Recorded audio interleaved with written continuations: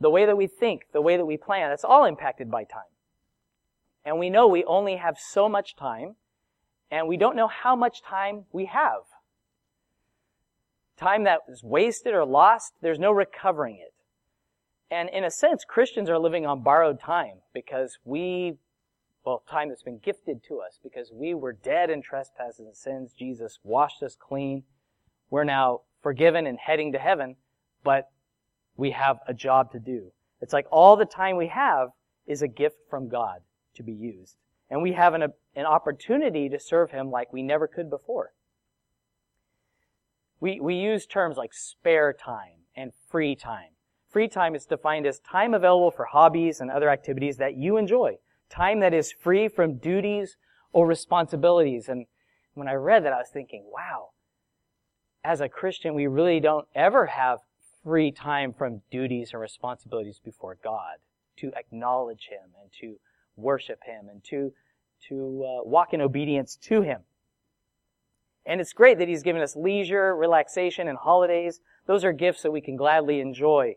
But the thing that really struck me is when I have free time, do I prefer to spend it with God? Do I prefer to intentionally seek Him in those times? What we see as spare time or free time is really ordained time by God.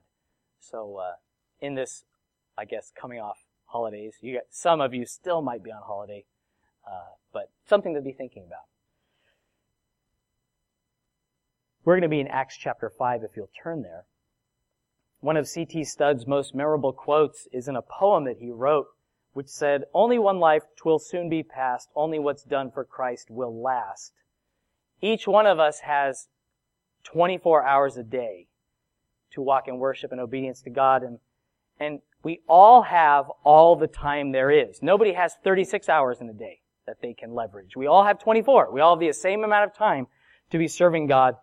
And for us to accomplish what God desires, there has to be a level of intentionality and a sense of urgency. We see that in Jesus. He knew who had sent Him. He knew the purpose for which He had been sent, and He applied Himself to do that. And He said in John 9:4-5, "I must work the works of Him who sent me while it is day, for night is coming when no one can work. As long as I am in the world, I am the light of the world." That's very intentional, knowing what He had been called to and that He was going to purpose to be doing that. He was about the Father's business. He had knowledge of every need of every human being while He walked this planet, but He wasn't rushed. We can be quite overwhelmed with all the needs in our own lives, much less everyone else's. But He was always on time because He was being filled with the Spirit and following Him. And there's that picture of, hey, we've got to work while it's day because night's coming and there's no opportunity to work. There was this window of opportunity He had, and He was going to make the most of it. And we all have opportunities to serve the Lord in a way today that we may not have tomorrow. There could be an injury, there could be an accident. Who knows what the future holds? We have a unique and dynamic opportunity to impact the world with the gospel, the love of Jesus Christ. And as long as we're in the world, can we say like Jesus, "I will be the light of the world"? We don't have any light in us, but as His light shines through us, it brings transformation. It brings life and liberty to all who believe. So let's pray. Thank you, Father, for your word. Thank you for just the time that you've given us here today, but also the time you've given us every day till this point to get to know you, to spend time with you, to have fellowship with you and with our brothers and sisters in Christ. We ask, Lord, that this time would be sweet as we draw near to you together. As we read your word, may you minister to each heart. And we ask, God, that you would have your way, you would fill us with your Spirit, and that we would have eyes to see and ears to hear what you're saying to each one of us. May you be lifted up and glorified. And as we celebrate communion and remember and proclaim your death till you come, may it be really a sacred time, a time where we come before you humbly and joyfully, remembering all that you've done for us. In Jesus' name, amen. Acts chapter 5, starting in verse 17, is where we begin. says, Then the high priest rose up, and all those who were with him, which is the sect of the Sadducees, and they were filled with indignation, and laid their hands on the apostles and put them in the common prison. But at night an angel of the Lord opened the prison doors and brought them out, and said, Go, stand in the temple and speak to the people all the words of this life. After Peter and John had healed a lame man in the name of Jesus Christ, they were severely threatened by the chief priests and scribes never again to teach or to speak the name of Jesus again. But they wouldn't say Jesus. They said, in that name. We told you, do not speak in this name again. So they made it very clear. The previous passage that we read last week, it says multitudes of people were being brought into the church. They were also bringing their sick relatives and those who were oppressed by demons, and they were being healed and delivered. So finally, the high priest has had enough. The apostles are teaching and preaching. They're doing the exact thing they said, stop doing this. And it says they arrested them and put them in the common prison. It says that the high priest with the Sadducees, that was a group that denied the existence of the spirit world. They rejected the afterlife or the resurrection. They leveraged religion for political and personal gain. Said they were filled with indignation and arrested them. And in verse 19 it says something very ironic. God sent an angel, something they did not believe in, to release the apostles from the prison and to tell them what to do. To preach all the words of this life. They were not released for their comfort. It wasn't because they had been wrongfully imprisoned. It was for a purpose that those doors swung open and they walked out. He said, go teach the people in the temple all the words of this life.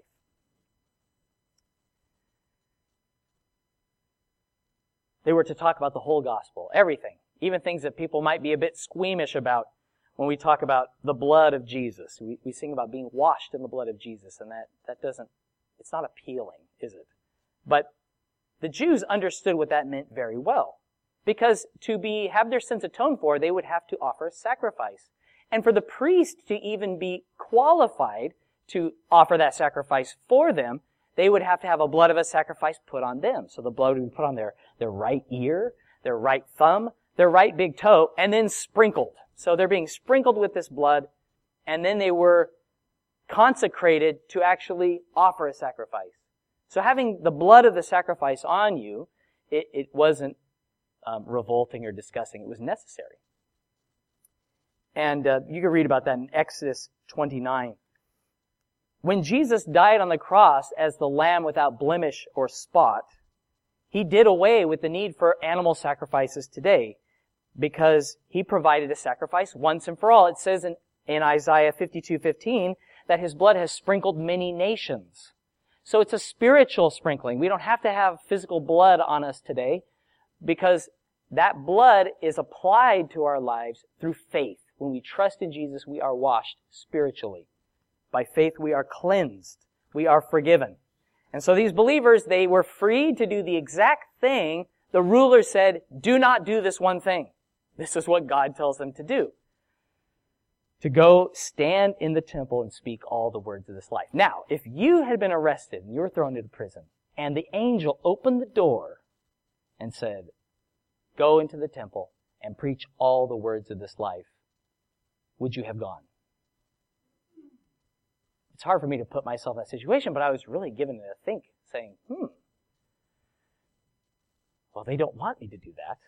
But here's an angel actually opening the door. That would give you an amount of boldness, wouldn't it? That you're now being divinely released from prison for a purpose. It would be very specific. Every Christian today was once in a sin of darkness, sin, and death. We are all commissioned to be His witnesses. We were like those prisoners in solitary confinement, scratching out days and months and years on the walls of a cell, awaiting damnation because we deserved punishment for our sin. We were in silence and there was no hope for us, but we've been liberated through Christ. We've been set free. And set free for a purpose, that we could know Him, that we could speak freely of Him, that we can introduce others to Him. Instead of returning to the sinful lifestyle that landed us in prison in the first place, we're now called to be about His business and be obedient to the leading of the Spirit. Whatever He says, that's what we're to do. So the question is, how do you use the freedom God has given you? Primarily for yourself or for Him? If I was in prison, the first thing I'd want to do is go to my family and just say, hey, I'm all right. Things are okay. Don't need to worry about me. We don't read these guys doing that. They just went straight to the temple and they did what God told them to do. Now, I don't ask you this question to guilt you in any way, because we're all guilty. No matter how much time we've spent serving the Lord, there's been plenty of time to this point in our lives we have served ourselves. But I want to exhort you to consider how God is worthy of your free time. God is worthy that we would be following Him and obedient to what He says, because He's the one who's purchased us, He has freed us, and He has commissioned us to serve Him. Verse 21. And when they heard that, these are the apostles that were in prison, they entered the temple early in the morning and taught. But the high priest and those with him came and called the council together with all the elders of the children of Israel and sent to the prison to have them brought. But when the officers came and did not find them in the prison, they returned and reported, saying, indeed, we found the prison shut securely and the guards standing outside before the doors. But when we opened them, we found no one inside. When that prison door was swung open by the angel, they went to the temple early and they taught. The priests, Sadducees, they were on another page, really. They were having their staff meeting. They were deciding, okay, what are we going to do with these guys? All right, let's bring them in. They go to the jail, and the guards are outside. They're awake, alert. They open the doors, and to everyone's surprise, there's no one in there. It's a bit reminiscent when Jesus was crucified on the cross and laid in a tomb, having died, and it was sealed with a Roman seal and guarded by Roman guards, and yet that could not hold Him because He rose from the dead. The power that raised Jesus from the dead operated in the lives of these believers. The grave could not hold the resurrected Christ, and no prison could contain the message of the gospel that God would have them speak. Now, there's been many believers who have been incarcerated and remained in prison till the time of their death since this time. God sovereignly allowed that. People who have been falsely imprisoned or wronged, to be separated from their families, to be tortured, to even be killed. But this doesn't change the fact that when we are in Christ, whether we're in prison or free, we have been set free indeed of sin. And we now have fellowship with God that we never had before. There used to be a wall separating us between, a wall that blocked us from fellowship with God. But now that's been broken down by Jesus and by His shed blood. Verse 24.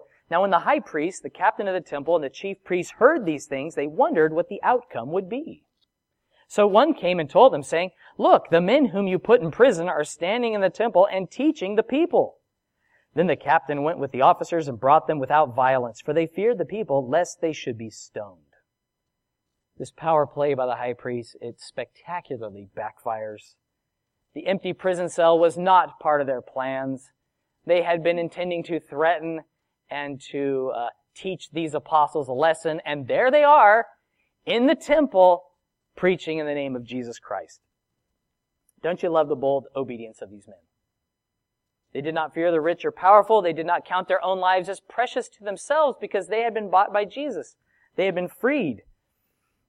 And this caused me to think about there's a difference between boldness in obeying Christ and the foolhardiness of our flesh. Because the flesh likes to be recognized. People are willing to pay a high price, even those who follow Christ at times, to be recognized or to be known, or just to thumb their nose at the authorities. That's not what's happening here. These guys are not rabble-rousers. They're being obedient to what God told them to do. They're not teaching anyone a lesson. They're not trying to show how tough they are. They are doing what God told them to do. And that meant going into the temple and preaching the name of Jesus. The Holy Spirit will always glorify Jesus Christ, not the messenger or even Himself. The apostles had, it seems, the respect and the audience of the people. It says that the leaders, when they went to arrest them, they did so without violence, because if they seemed to do anything untoward, the people that they were talking to would have protected them. And I'm blown away that when the leaders came to collect them, though they had a command from God, they respected the authority and they went willingly. They didn't hide behind the audience. They didn't say, whoa, we're on a mission from God. We have to be here. But when the authorities came and sought them out, they went willingly. Instead of standing up for their own rights, they humbled themselves before God and the authorities that hated Jesus. And this is a challenge. We see Jesus doing the same. Acts 5:27. And when they had brought them, they set them before the council, and the high priest asked them, saying, Did we not strictly command you not to teach in this name? And look, you have filled Jerusalem with your doctrine, and intend to bring this man's blood on us. But Peter and the other apostles answered and said, We ought to obey God rather than men. The God of our fathers raised up Jesus, whom you murdered by hanging on a tree. Him God has exalted to his right hand to be Prince and Savior, to give repentance to Israel and forgiveness of sins. And we are his witnesses to these things, and so also is the Holy Spirit, whom God has given to those who obey him. When they heard this, they were furious and plotted to kill them. The disciples are brought before the very same men who had condemned Jesus to death. The high priest says, Didn't we strictly command you not to teach in this name? And then he gives them this backhanded compliment. Look, you have filled Jerusalem with your doctrine. Would to God that every unbeliever and everyone in our city would have heard the gospel. They would know the way of salvation that God has made for them. And then he says, You intend to bring this man's blood on us. Now, Peter was not trying, or nor the apostles, trying to bring these authorities to justice for wrongly crucifying Christ.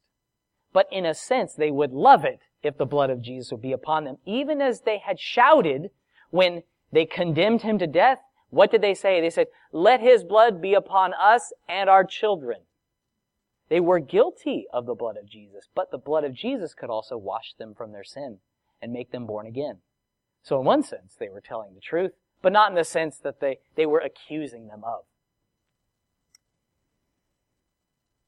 The last time I toured Israel, I was struck by something our secular Jewish guide said of Christianity. He said, Jews don't want people to become Jews. They make it as hard as possible for people to join up. Put as many hoops in the way as possible. You've got to be from here, and you've got to learn Hebrew, and there's like a whole bunch of things you have to do.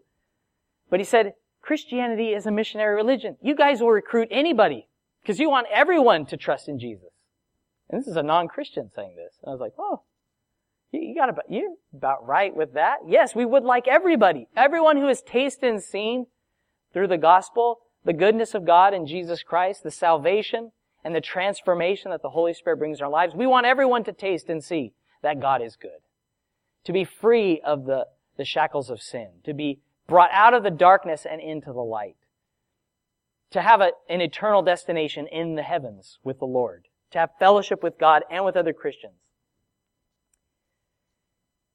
And Peter and the other apostles, and it says, from this we gather it's more than just John. It may have been the whole lot of them at that time.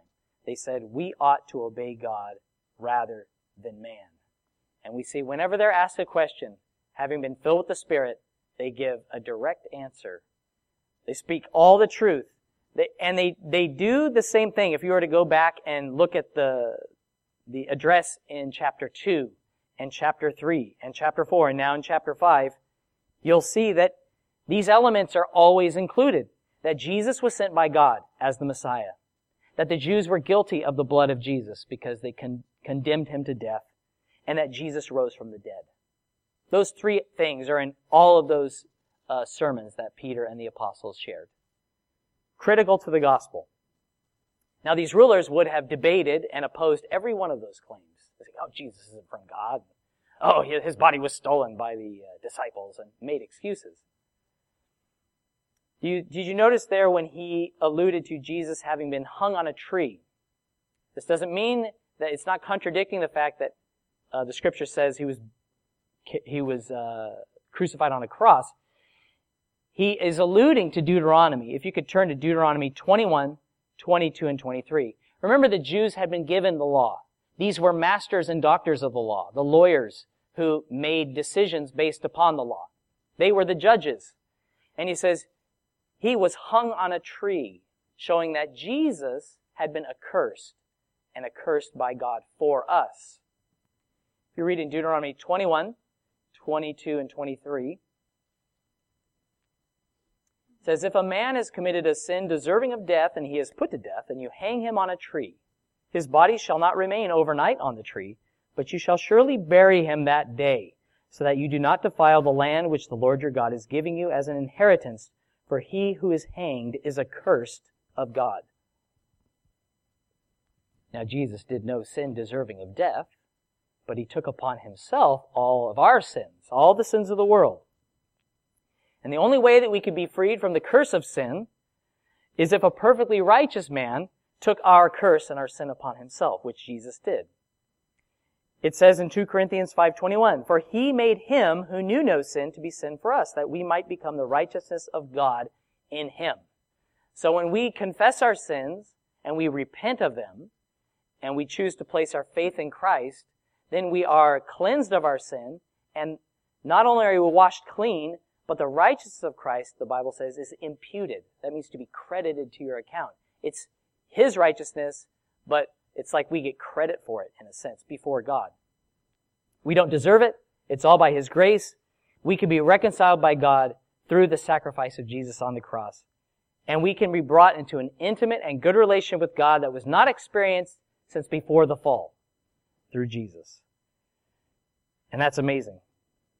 Not just being declared innocent, but being exonerated and pardoned as if we were completely innocent all along, with no memory of our failures.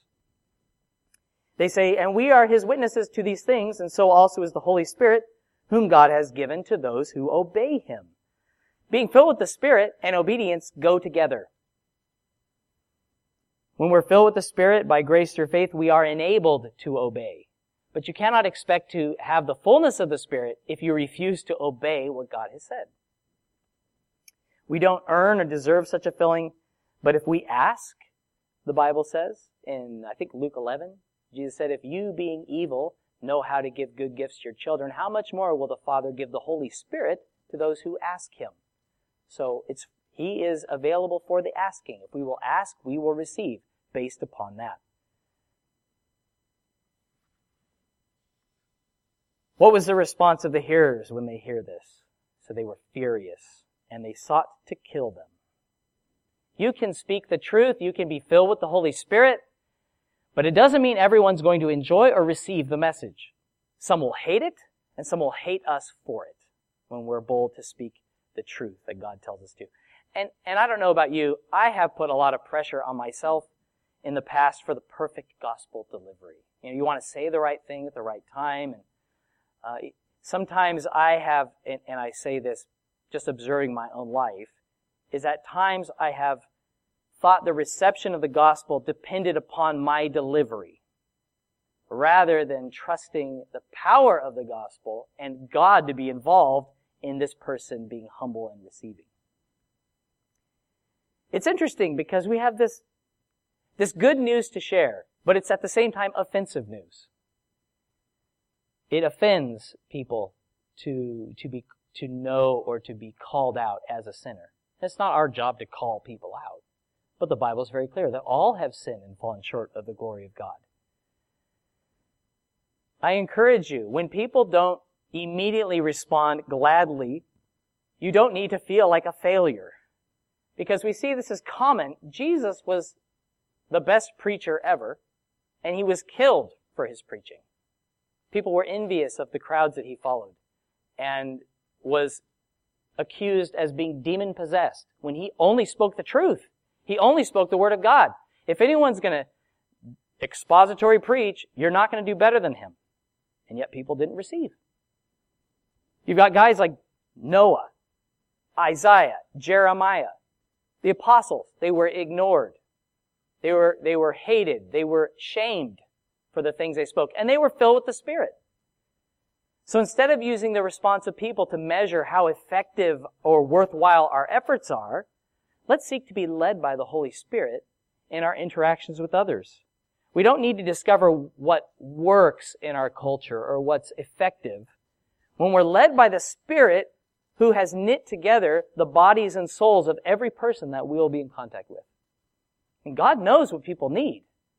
And He's given us what we need in His Word. And practically, everything that pertains to life and godliness, He has supplied. You'd say that Paul was filled with the Spirit, right? Wrote a lot of the New Testament. I'll tell you what, if Paul was still traveling around today, I would be sitting and he would be preaching. I would have him preach. But he was jailed for preaching the truth. People went on hunger strikes saying, we are not going to eat until we kill him because we hate that guy. And he was filled with the Spirit. So we can know that there will be opposition when we're filled with the Spirit and when we're doing the right thing. And God will use you when you obey. That's something you can take to heart. When we obey Him, God will use you. Period. He will fill you when we humble ourselves before Him. I want to be useful. I want the time that I have left. It's a small window. I don't know how long that window is going to remain open, but I want it to be fruitful time. Verse 34, Then one in the council stood up, a Pharisee named Gamaliel, a teacher of the law, held in respect by all the people, and commanded them to put the apostles outside for a little while. And he said to them, Men of Israel, take heed to yourselves what you intend to do regarding these men. For some time ago, Theudas rose up, claiming to be somebody. A number of men, about 400, joined him. He was slain, and all who obeyed him were scattered and came to nothing. After this man, Judas of Galilee rose up in the days of the census, and drew away many people after him.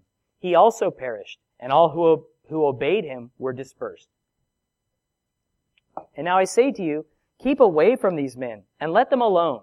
For if this plan or this work is of men, it will come to nothing. But if it is of God, you cannot overthrow it, lest you even be found to fight against God. And they agreed with him. And when they had called for the apostles and beaten them, they commanded that they should not speak in the name of Jesus, and let them go. The apostles have said their piece. The teacher of the law, very respected, Gamaliel, likely the one who Paul sat at his feet, or stood at his feet as he taught him. He stands up and he commands the apostles to go outside so they could discuss the matter more freely. And he urged caution. He said, be careful what you intend to do concerning these men. And he brings up a couple of examples. Theudas and Judas, men who were popular to follow for a short season. One had 400 followers. But soon after their deaths, their followings died off. They struck the shepherd, and the sheep were scattered. Gamaliel did not trust in Christ. He was unwilling to place his faith in him, but he urged caution. He says, if this work is of men, it's going to be nothing. And they all believed it was a work of men. They didn't believe that Jesus was a man of God, these unbelieving leaders. But he says, if it's of God, there's nothing you can do against it. You can't fight against God and win.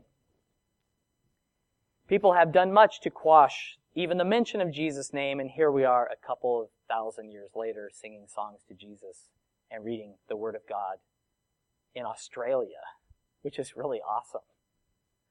He has sprinkled many nations. The examples Gamaliel used, they really aren't great examples because Theudas and Judas both died and stayed dead. Jesus rose from the dead. So he's still alive. He's still in charge. He's still governing. He's sitting on the throne and he's directing his people. And he empowers us to continue to be unified in his name. He was right on a couple of points. The rulers should be careful about how they dealt with the apostles and the followers of Jesus because, and he doesn't say this, God will avenge them. God will not hold them guiltless who hurt his people. And since the sending and salvation through Christ is a work of God, his followers will be impossible to crush because God is upholding them. It is impossible to rid the world of those who follow Jesus because it's a work of God. Many people have fought against it, but yet it continues to gain momentum. Verse 40, it says they agreed and then they beat them, which is a bit, again, ironic. Before they had merely threatened them, they had severely threatened them, but it didn't seem to have much of an impact. So this time they just ramped it up a notch. They beat them. And the word for beat is very strong. It means to scourge or to flay. It means to whip to the point where your skin is ripped and it's falling off your body. This was a beating. It was humiliating as well, because when a person was scourged, you would be stripped naked in a public place, and they would be saying what your crimes were and making an example out of you so everyone else would be afraid and not want to have that happen to them. You look at someone's food and you say, I want to have what he's having. Well, if you look over and you see the guy being flayed, his back ripped open, you're like, oh, I do not want that. Definitely not. The persecution of the church was escalating quickly, and one might imagine this might be a clear deterrent that would keep people from coming to faith in Christ, but it was a work of God that would not be overthrown, and people continued. The church grew. This was the price believers paid for teaching others of Christ, of His death and resurrection. It was at the risk of their own blood. But look at how they respond in verse 41. So they departed from the presence of the council, rejoicing that they were counted worthy to suffer shame for His name. And daily in the temple, in every house, they did not cease teaching and preaching Jesus as the Christ. So they had been severely beaten, and it said they left the presence of the council rejoicing. Why? It doesn't seem much to rejoice about. But it says they rejoiced that they were counted worthy by God to suffer shame for His name. The word worthy, it means to be deemed entirely deserving. God has counted us to be entirely deserving to suffer shame for Jesus, to suffer for God's sake. There's no mention of the pain here, but there is mention of the word shame. These are two different things, right? There's physical pain, but then there's shame. Something that happens inside of us when we're embarrassed or, we're humiliated because something has happened. They had been dishonored. They had been shamed and mistreated, but they rejoiced because in having this happen, they identified with their Savior who had been scourged for their sakes. He too had been scourged, and they wore those stripes as a badge of God's favor upon them, that they were counted worthy to suffer shame for the sake of Christ. Jesus had been shamed, and they had been shamed for Him. But they were able to get past the feeling of personal shame that they felt and rejoice because they had fellowship with God, as we'll see. If you could please turn in your Bibles to Philippians 3, verses 8 through 10. Something that Paul wrote.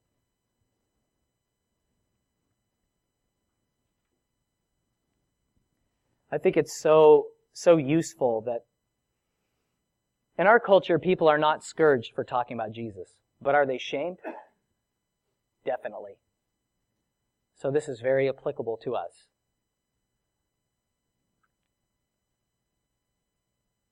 Philippians 3, starting in verse 8.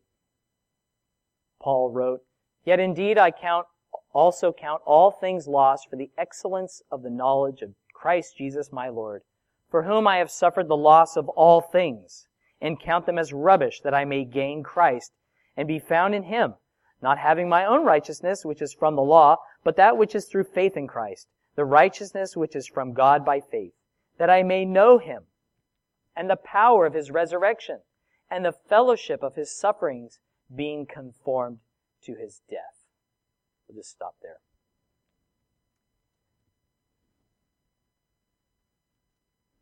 Have you ever noticed that when you begin to obey God's calling or leading upon your life, you begin to identify with people in the Bible in a different way? I remember when God called me and my family to Australia, I identified with Abraham in a new way because God told him to leave his family and to go somewhere. Now, in my case, I knew I was going to the east side of Australia. I didn't exactly know where, but I kind of had that at least. But Abraham, he had no idea where he was going. But he believed God and he obeyed. And so I began to identify a little bit more. And these believers, as they were scourged, they had the fellowship of Christ's sufferings, they began to taste a little bit of what He went through, and it brought them closer together. There was a fellowship there that they would not have had otherwise. And you don't have to be scourged or, flagellate yourself to get what Jesus went through. That's not the point. The point is, in obedience to God, sometimes shameful things happen. And we will be given the strength through Christ's life in us. It's like when they were getting flogged, Jesus was being flogged. He was taking that for them because He enabled them to endure it and to rejoice in it. And that's something I can't do, right? And by myself, by yourself, I have a cold and I'm not happy. But to have something like this and to come through it and respond in the way they did, that is a work of God. And if we will endure, we need God. We need to rely upon Him. You would agree that the power of the Holy Spirit is advantageous and useful. Like, yeah, I want that. I want the power of the Holy Spirit. But see what happened when people were led by the Spirit and they obeyed the Spirit. They're scourged. They're publicly shamed. Some might say, well, why obey God if it means pain or suffering? What sort of God does that to His people? Allows them to suffer like that? To such a question, I would answer, do you realize that Jesus endured this for you? He was not worthy to take those blows. I'm the one who was worthy. But He chose to take those blows for me. And though I am worthy of blows when I am obedient to God, and I am shamed for it, He's the one who takes that. He receives the glory. These believers, they understood what we have sometimes yet to learn. Because Jesus has endured shame and suffering for us, we can rejoice in suffering for His sake. Suffering for Jesus is not a burden. It's like, it's my cross to bear, you could say. It is a privilege. We deserve to suffer for our sin. That's what we deserve to do. But to actually suffer shame for the sake of Christ, that is amazing. Our flesh recoils from this. But there's something in our spirit that says, yes, that I could have the resurrected power of Jesus in my life, that I might be even counted worthy to suffer shame for His sake. Not to build our self-confidence, not to stroke our pride or our ego about what we've accomplished or how we've humbled ourselves. That doesn't sound very humble, does it? But to cause us to know better, that we could know God better. Verse 42, it says, and daily in the temple and in every house they did not cease teaching and preaching Jesus as the Christ with raw backs. You know where they went the very next day? Into the temple. Daily in the temple. They did not cease teaching Jesus as the Christ. Instead of trying to save their own skins, they preached the Jesus who saved their souls. And how this testimony can put me to shame. These men endured shame and suffering I have never known. And they were increasingly bold to preach Jesus in every place. They weren't like, well, is this okay? Is this all right? But as led by the Spirit, they did what God told them to do. And that's what we need to just hone in on. Are we going to be obedient to what God has told you to do? The fear of feeling shamed is a reason we keep silent, but these men rejoice to be shamed for the sake of Christ. And the thought occurred to me that if I feel guilty that others have suffered shame for Christ and I have not, it likely springs from pride.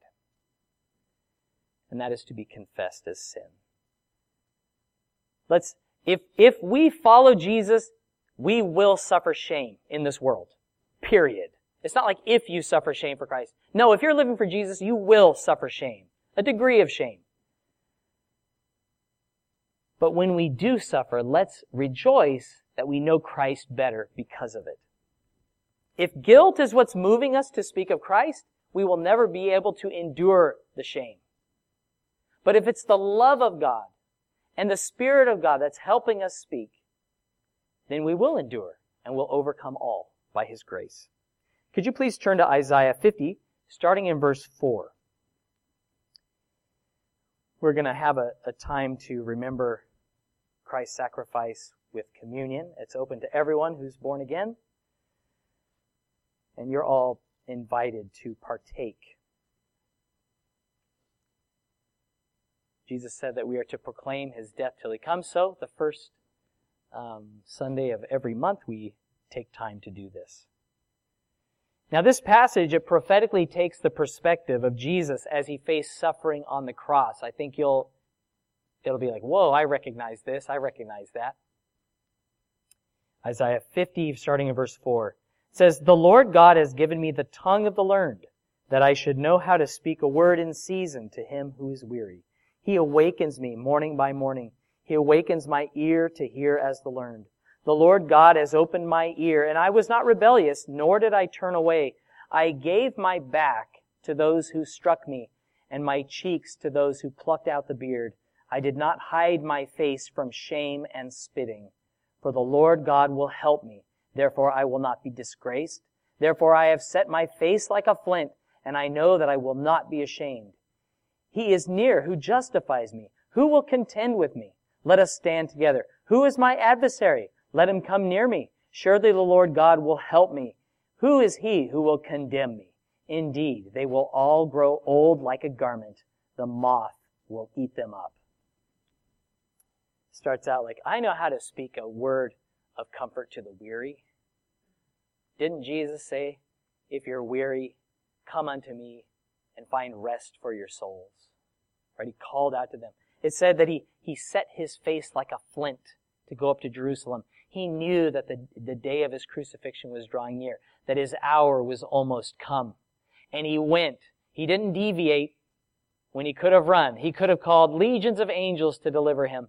He could have just spoken the word and made it all end, and yet he went and submitted himself even to the death of the cross. He was arrested. He was struck. It says he gave his back to those who struck him. He gave his cheeks to those who plucked out the beard. And he didn't hide his face from shame and spitting. Hebrews 12 says, "For the joy that was set before him, Jesus endured the cross, despising the shame." It's like the shame that he was feeling, the humiliation that's common to every person when you're exposed as he was and falsely accused as he was. It was like nothing in his eyes because of the glorious future that awaited him and for all those who would be saved through his name. So isn't that crazy that it says here, I did not hide my face from shame. And then in verse 7, I know that I will not be ashamed. Have you ever given place to fear and you felt ashamed? Because you had an opportunity to speak the words of truth, the words of life to someone, and because of fear of shame, you backed down and you felt ashamed because of it. Well, Jesus, he says, I'm going to take that shame on, but I'm not going to be ashamed. I've set my face like a flint. I've decided to obey the Father. And his enemies would be destroyed like moths to flame, but he would rise from the dead glorified. As we receive the bread that represents the broken body of Jesus, and we drink of the cup that represents the shed blood, let's remember the price that Jesus paid, that he didn't hide from shame, but for the joy that was set before him, endured the cross. And it is a great privilege to know that the Son of God chose to have his blood shed willingly so that we could have life, so we could be forgiven. And I want to live a life worthy of that sacrifice. I know in my flesh I cannot. But let's live to that end. That, I haven't been purchased with gold or silver. I've been bought with the precious blood of Jesus. The Son of God shed his blood for me. He suffered shame so that I could live. And if I ever have the opportunity to suffer shame for him, I'm not going to regret it. And I'm not going to be afraid, but I'm going to rejoice that I've been counted worthy to suffer shame and embrace not only the resurrection power of Jesus, but fellowship of his sufferings as we die to self. If I could please have the team come up. I'm just going to pray. And as they are singing and leading us in a song, please feel free to come down in a couple rows and take of the bread and the cup, and then I'll just lead us in a prayer so we can partake together.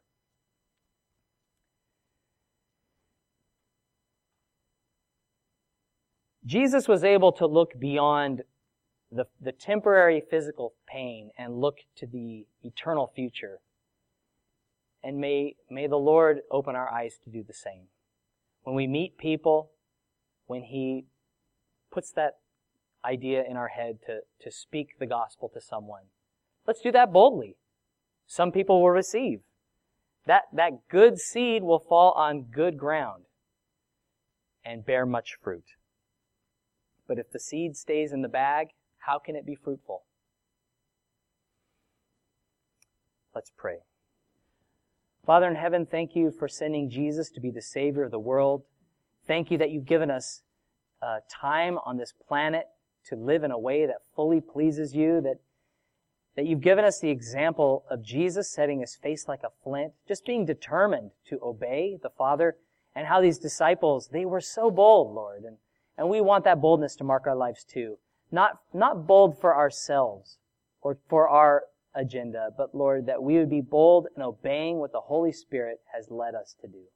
That we would not shy away from it because of potential offense, but we would speak the truth in love. All the words of this life that you put on our lips, Lord, help us to speak it and really to live it. To live in such a way that is compelling evidence of Christ's resurrection. Lord, please forgive us of our sins. Fill us afresh with your Spirit. And as we consider the sacrifice of Christ and how he was pierced for our transgressions and he was bruised for our iniquities, how the chastisement of his peace was upon him, and by his stripes we are healed. Lord, we praise you that through his blood you have sprinkled many nations. You've given us a new life through him. And I pray, Lord, that you would quicken us by your Spirit to walk worthy of you, because you are worthy. You're worthy of all the time that we have, because all the time we have is from you. Lord, I thank you for my brothers and sisters here today, and for some that perhaps do not know you, I pray that we would draw near to you with full assurance of faith, knowing that you hear us, you will answer us, and you are pleased when we gather in your name. And it's in Jesus Christ's name we pray. Amen.